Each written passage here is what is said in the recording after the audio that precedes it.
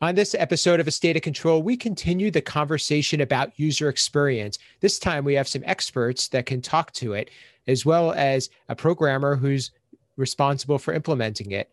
All that and more on A State of Control. The network for the AV industry. What are you listening to? This is AV. This is AV Nation. This is AV Nation.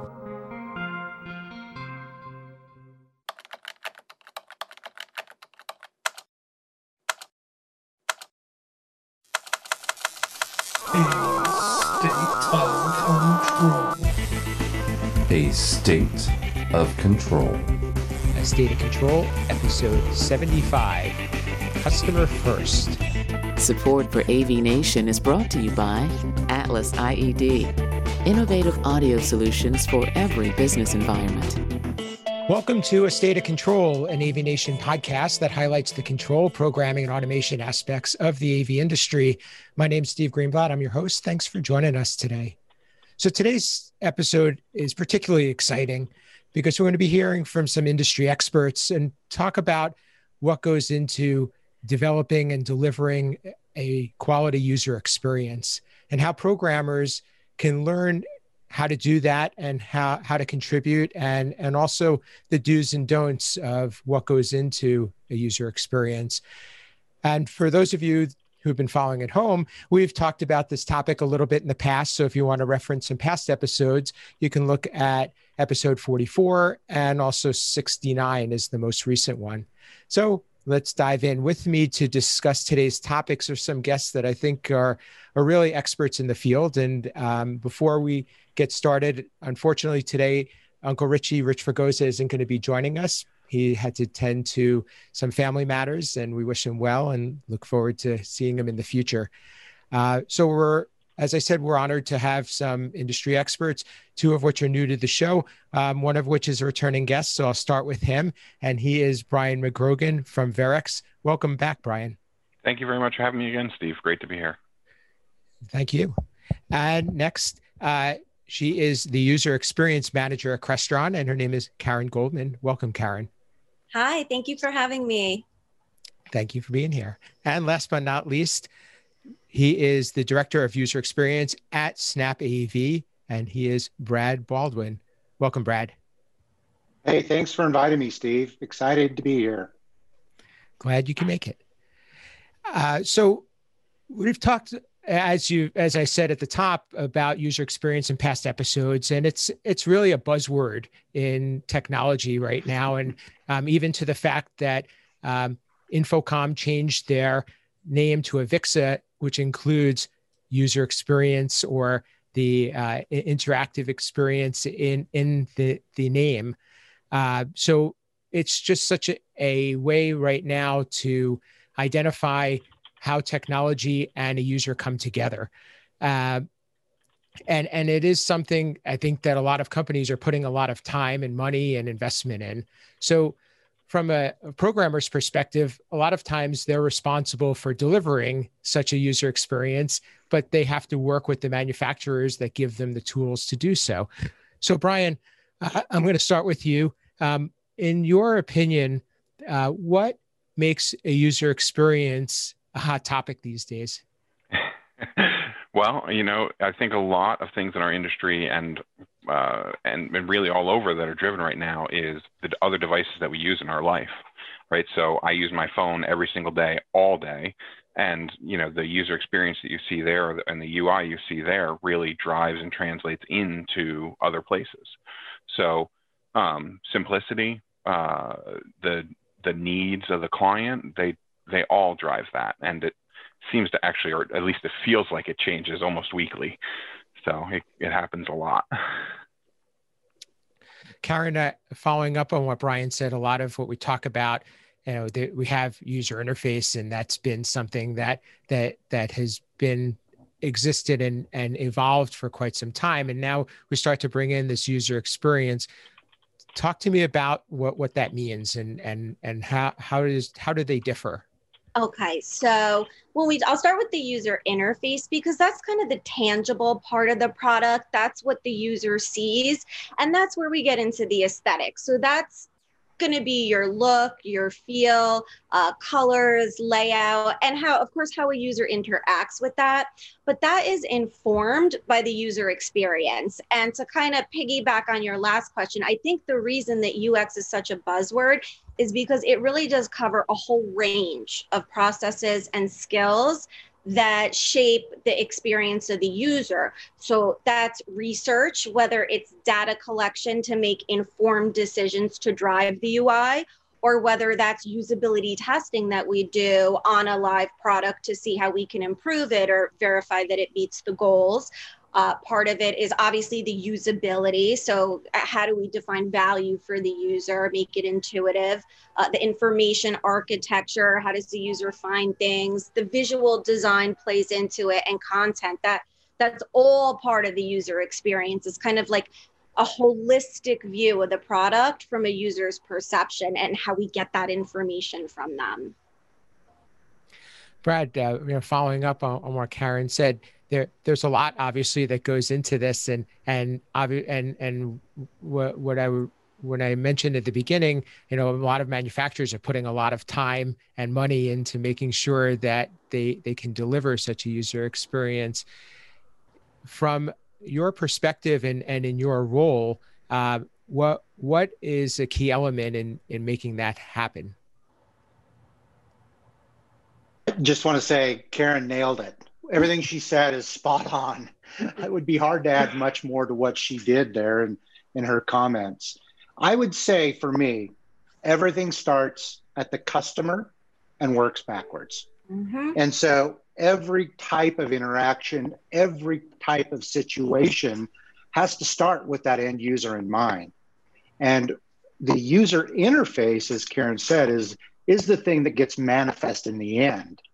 But the thing that's going into the user experience is trying to understand the pains, the problems, the standard flows that somebody wants to get out of an experience.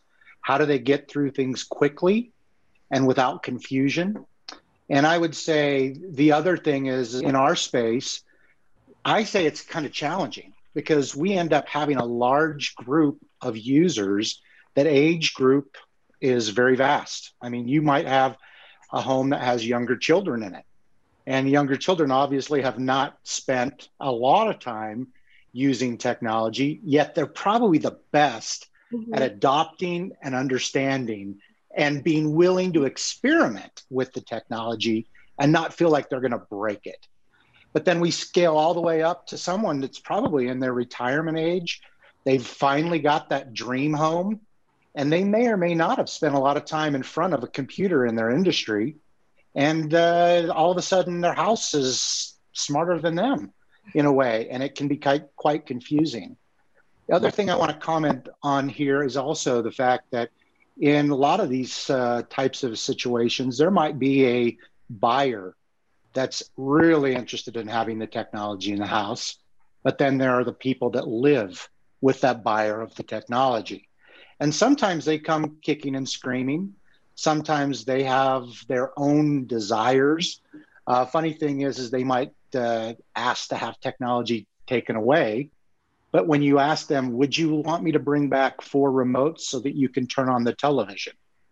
No way. I wouldn't give that up. Okay, would you like us to, make lighting less elegant and cool? No, I wouldn't do that either. So in some ways, the people that are the ones that are worried about the technology are the first ones to say, I'm not giving it up. Mm-hmm. Brian, a lot of the responsibility in delivering the user experience rests in a programmer's hands, especially when you're talking about working with a flexible control platform that is customizable. And as Brad said, it starts with the client. What does it take to be able to know how to satisfy that client or how to deliver for them what they're going to define as a quality user experience? Well, it's interesting actually to touch on a piece that Brad just said is a lot of the times you don't necessarily know who the end user is going to be, right? When you're at my stage in the game as well. And the people that you're working with might not ultimately be the end user. And so you feel like you end up doing this 2 and 3 times because when the end user starts using it, all of a sudden it's got to be different. But from my side of things, from actually implementing it and driving it, I'm actually probably in a pretty lucky situation where I do most of the UI design and I do most of the user experience design. But one of my biggest challenges there is getting to the right people and getting to them early in the process. So I'm not just taking, not necessarily guesses, but educated guesses of how something should operate, how it should be simple, you know, looking at system design, et cetera. But another piece of that too is not just necessarily, right, when most people think of UX and you know, I think we still equate it back to UI a lot. They don't necessarily think about the hardware behind the scenes and a lot of things that you can and cannot do if you don't have the right hardware behind the scenes, right? I can't necessarily provide you with good, reliable information on that interface if the hardware doesn't provide it to me. So I end up in a lot of situations where, you know, somebody thought, oh, no problem, I'm going to swap this piece of hardware for something that's a little bit cheaper, but it doesn't give me the information that I used to get. So now I can't provide that information to the end user or make intelligent decisions on where to deliver the end user based on the information coming from that hardware. So many things go into it. It becomes very complicated, and I think it really has to start early on, as soon as possible in the process. I think when we were chatting earlier briefly, I feel like it has shifted more and more and more, and you almost need as much, if not more time in the UX side of things than the actual programming side of things. Yeah, it's such a good point. And I think as we talk about the users and not really being able to have the luxury to create personas and say, hey, these are each of our users, I think it just comes back, and Brian, you use the word simple. It comes back to simplicity, and I think it comes down to the fundamentals of UX. So if you picture that UX honeycomb with value in the middle, it's all about how does the user think, how do they feel, and how do they use the product. So just to kind of recap on those fundamentals, you know, a product should be useful, right? It should fill a void. If it's not useful or filling a need, there's no real purpose, right? A product should be credible. So this relates to the user's ability to trust the product, that it's going to do the job that it's supposed to do. Desirability, and this is where the UI comes in. The whole visual aesthetic needs to be attractive, easy to understand. And desirability is actually an important one, because the more desirable a product is, the more likely you're going to recommend it to a friend or a colleague. We want to make sure that it's usable. So again, simple, easy. It should be designed to be familiar. Brad, I think you said something about a user's flow, and that's where we talk about understanding the user's mental model. You know, everything should be findable. So information should be easy to locate, easy to navigate. The user should be able to quickly get where they need to go. And accessibility, of course, we want to make sure the design allows for users with disabilities to have the same experience. So I think that, you know, if we can come back to these fundamentals and really focus on these, this is more of that evidence-based UX, because we don't always have the luxury, like you said, to, you know, have the time up front or to be able to interact with users. And I think these are things that programmers can understand as well. Brad, I'll bring that over to you, because one of the things, and we talked about this a little bit before, is that Control4 has more of a predefined user experience or user interface. I'm sorry, but yet there's customization that happens behind the scenes, and I think that in some regards that's a strength, and I'm sure a lot of time has been put into making that happen. With that said, you know, talking about these different personas, how does something like that stretch over the gamut of the different people that are potentially using it? You know, that seems like a big challenge. I'm definitely going to say it's a big challenge, and in some ways, I'm not sure which challenge is is a worse or challenger evil in a sense, because people like Brian, he is the one person to blame in a way if the interface doesn't work the way he wants it, even though, he's the guy who's trying to hook up that hardware and the software. Our integrators, in a way, are given the user interface that we've provided for them. And I know in the audio video space, especially in that world is fairly well defined at this point, yet it's constantly changing and evolving. If we were to open up a Spotify app from 2 years ago and put it next to the Spotify app today, we would all just kind of shake our head and say, oh my goodness, this thing has come so far and changed so much, which in some ways is great for that early adopter, technology enthusiast type person who loves to see change. There are people, though, that are now living in their homes, and their homes, those are durable goods. Those are meant to last like for their lifetime. And so there's this careful balance between cool, cutting edge, constantly changing, and durable, stable, consistent, reliable. There's all of those things start to kind of play against each other. I'll tell you, from our perspective, we have to do a lot of research. We have to do a lot of thinking. We have to do a lot of feedback from our integrators. And we actually do a lot of work to talk with our end customer directly as well, that will be receiving the product. And I would say one of the things that we've done in our space is we've kind of carved out a niche where the integrators can work hard on the back end side of things and use a lot of time to create elegant programming and make automation a real solution versus wiring everything up, making sure that it can control, in other words, turn off, turn on, change channels, do things like that. And so I think these solutions are varied because our customers are so different and they demand certain things. I was talking to one of our integrators, and the integrator said that he was working with a prince in Middle East and had very specific requirements for how something was going to look and work. And that's going to be a hard solution for us to nail because of the confinement that we have. Yet we have many customers who are, getting into their first smart home as a whole home solution, where the price and affordability and the amount of customization that's needed, we can provide a real deep solution there and get a pretty wide breadth of technology in a customer's home. So it kind of varies both sides. I'm not sure which is the one to want to be on yet. I think it's challenging on both sides for Karen to come up with stuff that's very extensible and will work across a large variety of hardware. That's hard work as well.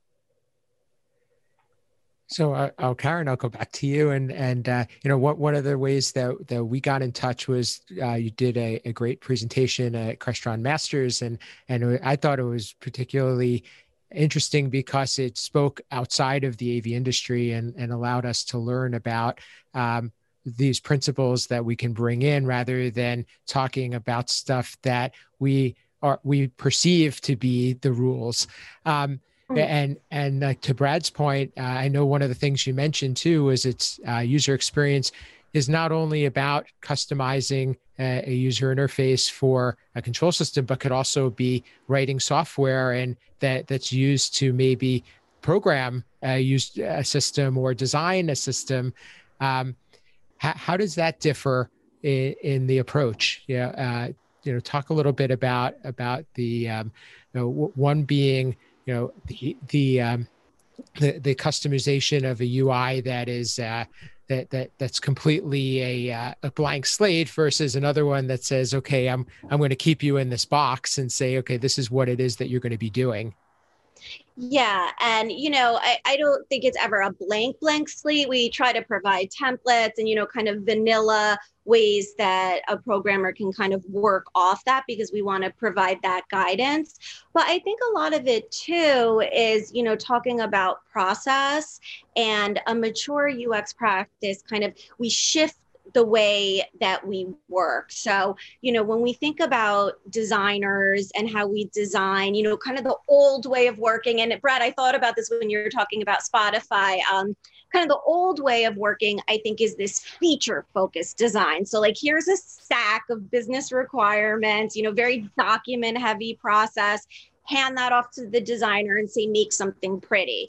And I think when we talk about a Spotify or companies that are known for usability and that are evolving quickly, you have more user-focused design. So this is where we're looking at designers as more problem solvers. So really understanding what is the user need or the pain point, and how do we strategically solve those real user problems, as opposed to just kind of, reflecting the underlying system architecture and then making, small changes, but it's still not a great experience because you're still not customizing it, based on what a user's asking for, or what a user needs. So, Brian, I'm going to I'm going to put the spark out that's going to start a little bit of a fire. HTML5.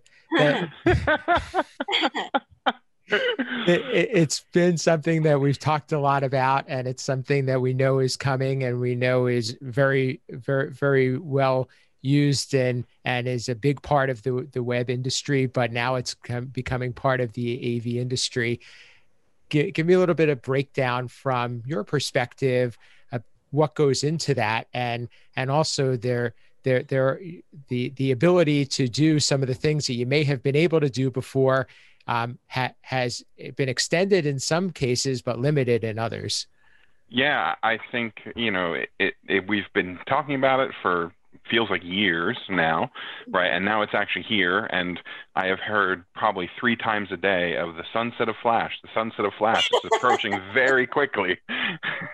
And it feels like there is a countdown clock above my head for that one at the moment. But I do, in working with HTML5 and trying to start getting our library moving there, I have really enjoyed seeing the flexibility of that platform, right? And I'm trying to use our pain points in our older design process to make it easily scalable across different devices, right? So one of the things, I believe Karen brought it up earlier, was in simplicity. I think Brad mentioned it too. But especially now in a COVID world, right, we have to think about shared surfaces and what you can touch. And so the ability of HTML5, and if the interface is designed properly, if it is written properly, being able to go from the touch screen in the room or from, the other large surface immediately right down to my mobile device as well, right, makes things a lot easier, and it really provides a lot of extra value, right? So now I'm in a scenario where I can walk into a conference room and I don't have to touch a shared thing, right? I've got my phone with me, and whether it be, through Bluetooth beaconing or, I just have my list and bingo, I'm in, that really is a big piece of it. I think, Steve, from the programmer standpoint, sometimes it feels like we're really, just treading water. And so now taking on a new, not necessarily new, but another piece that we're responsible for and that we have to do, it can at sometimes feel overwhelming, but also very exciting. So, seeing what the web can do, seeing what you can do in HTML5, animation, scalability, just all the pieces of it are very exciting. And I can't actually wait to finish my first project there. I'm in the middle of redoing my house so that my wife can yell at me again for changing the interface on her. So Brad, I know that a lot of Control 4 has mobile device support, and I imagine HTML5 is part of that as well. Does HTML5 kind of change the dynamic of who should be looking at designing the front end, or should we still look to be considered full stack in terms of being able to do everything from the user side to the back end side with one person? I would say it's hard to do with one person. I think mostly because people think differently. I would say for those that are the programmers out there, you got to think about that customer you're going to deliver the solution for and walk away. If you do a great job, they're probably not going to call that much. If you don't do a great job, they're going to call. And I think that that's one of the challenges is making sure that you're delivering what you need for the customer. I think the world that we're in right now with COVID, like Brian was saying, I mean, whether you're a server at a bar or you're, an employee working at a corporation, or you're working in a shared office space in a way, and you come and go, having the ability to kind of get an interface on the fly that's always up to date, that works for you and your need right then, that's super compelling. That is super powerful for people that are looking for that kind of transient kind of solution. The thing that most interests me about HTML5 in a way is that as we think about these server hosted type solutions that come down from the cloud in a way, those give you a lot of flexibility to programmers to be able to modify and change without creating a lot of interruption in customers' lives. Our solution is very much an on-present solution, premise solution, I should say. And our solution really is pretty standard and wired up. But I'm watching all these solutions, especially in the commercial space, coming in more and more. And I think the technology has gotten to a place where it provides an awful lot of flexibility. And I think, if anything, HTML5, in fact, if I were to roll back the clock 20 years ago and someone was to tell me that we would all be using iOS or Android apps on our mobile devices, I probably would have been the first one to say, really? It should be all HTML. It should be the exact same, cross-platform. It should look exactly the same. That's not where the industry actually is kind of at right now in a way, because we still have iOS and Android. We're trying to build similar user interfaces, but sometimes it's in different stacks of technology. Again, HTML5 is one of those things that we all want to jump into because it creates that consistency and simplification in some ways for the programming side. So Karen, programming is the key there. Is that now when we're talking about HTML5, there's certainly different ways to approach it. But one of the differences about that is that the user interface is designed in code, which is a little bit of a different approach than what we're used to doing, more of like a WYSIWYG editor where we're drawing buttons and so forth. Yeah. Tell me a little bit about the challenges that are involved in that. And of course, what's the upside? Yeah. So, I mean, HTML5 is super exciting. And like you said, there's upside and there's challenges. There's so much freedom and flexibility, which is the upside, but it's also the challenge because we want to, control any mistakes from happening. And I think, to Brad's point, I don't think any one role can be responsible for everything, but with HTML5, the programmer has a lot more accountability because there's so much more that they can do. So I think that from a design perspective, in terms of like the UI, the look and feel, the layout is a responsibility of a designer, but the usability of a product and how a user interacts with it is the whole team's responsibility. And for developers, there's best practices that should be followed to optimize that experience.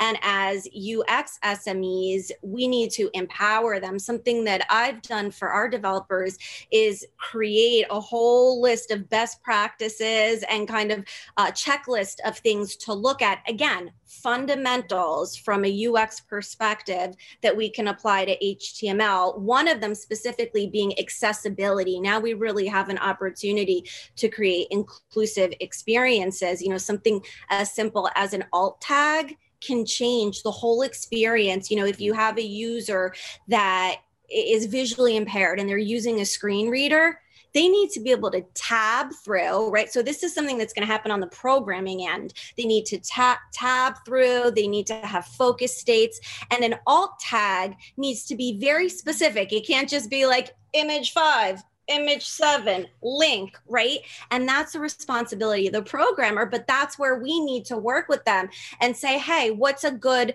descriptive phrase that we can use to really support the user's ability to navigate the site. So that's just kind of like one small example, but there's so much more power in the hands of the programmer. So I think it's that much more important that, you know, the team weaves together and we kind of close those gaps that have historically been there between designer and developer. You bring up a good point there, Karen, actually, about like naming. You know, because what makes sense in my head, you know, looking at code all day does not necessarily make sense in your head.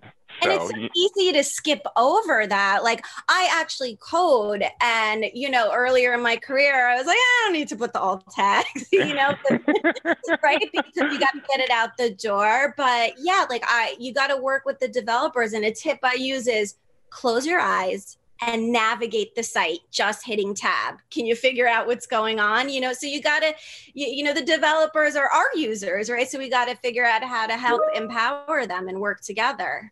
Yep. Yeah, no, absolutely. Absolutely.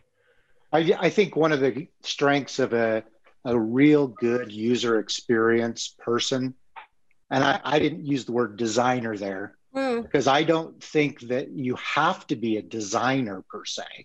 I think that's the title you come to when you work at an organization and you have traits and skills, but we can all be good user experience people.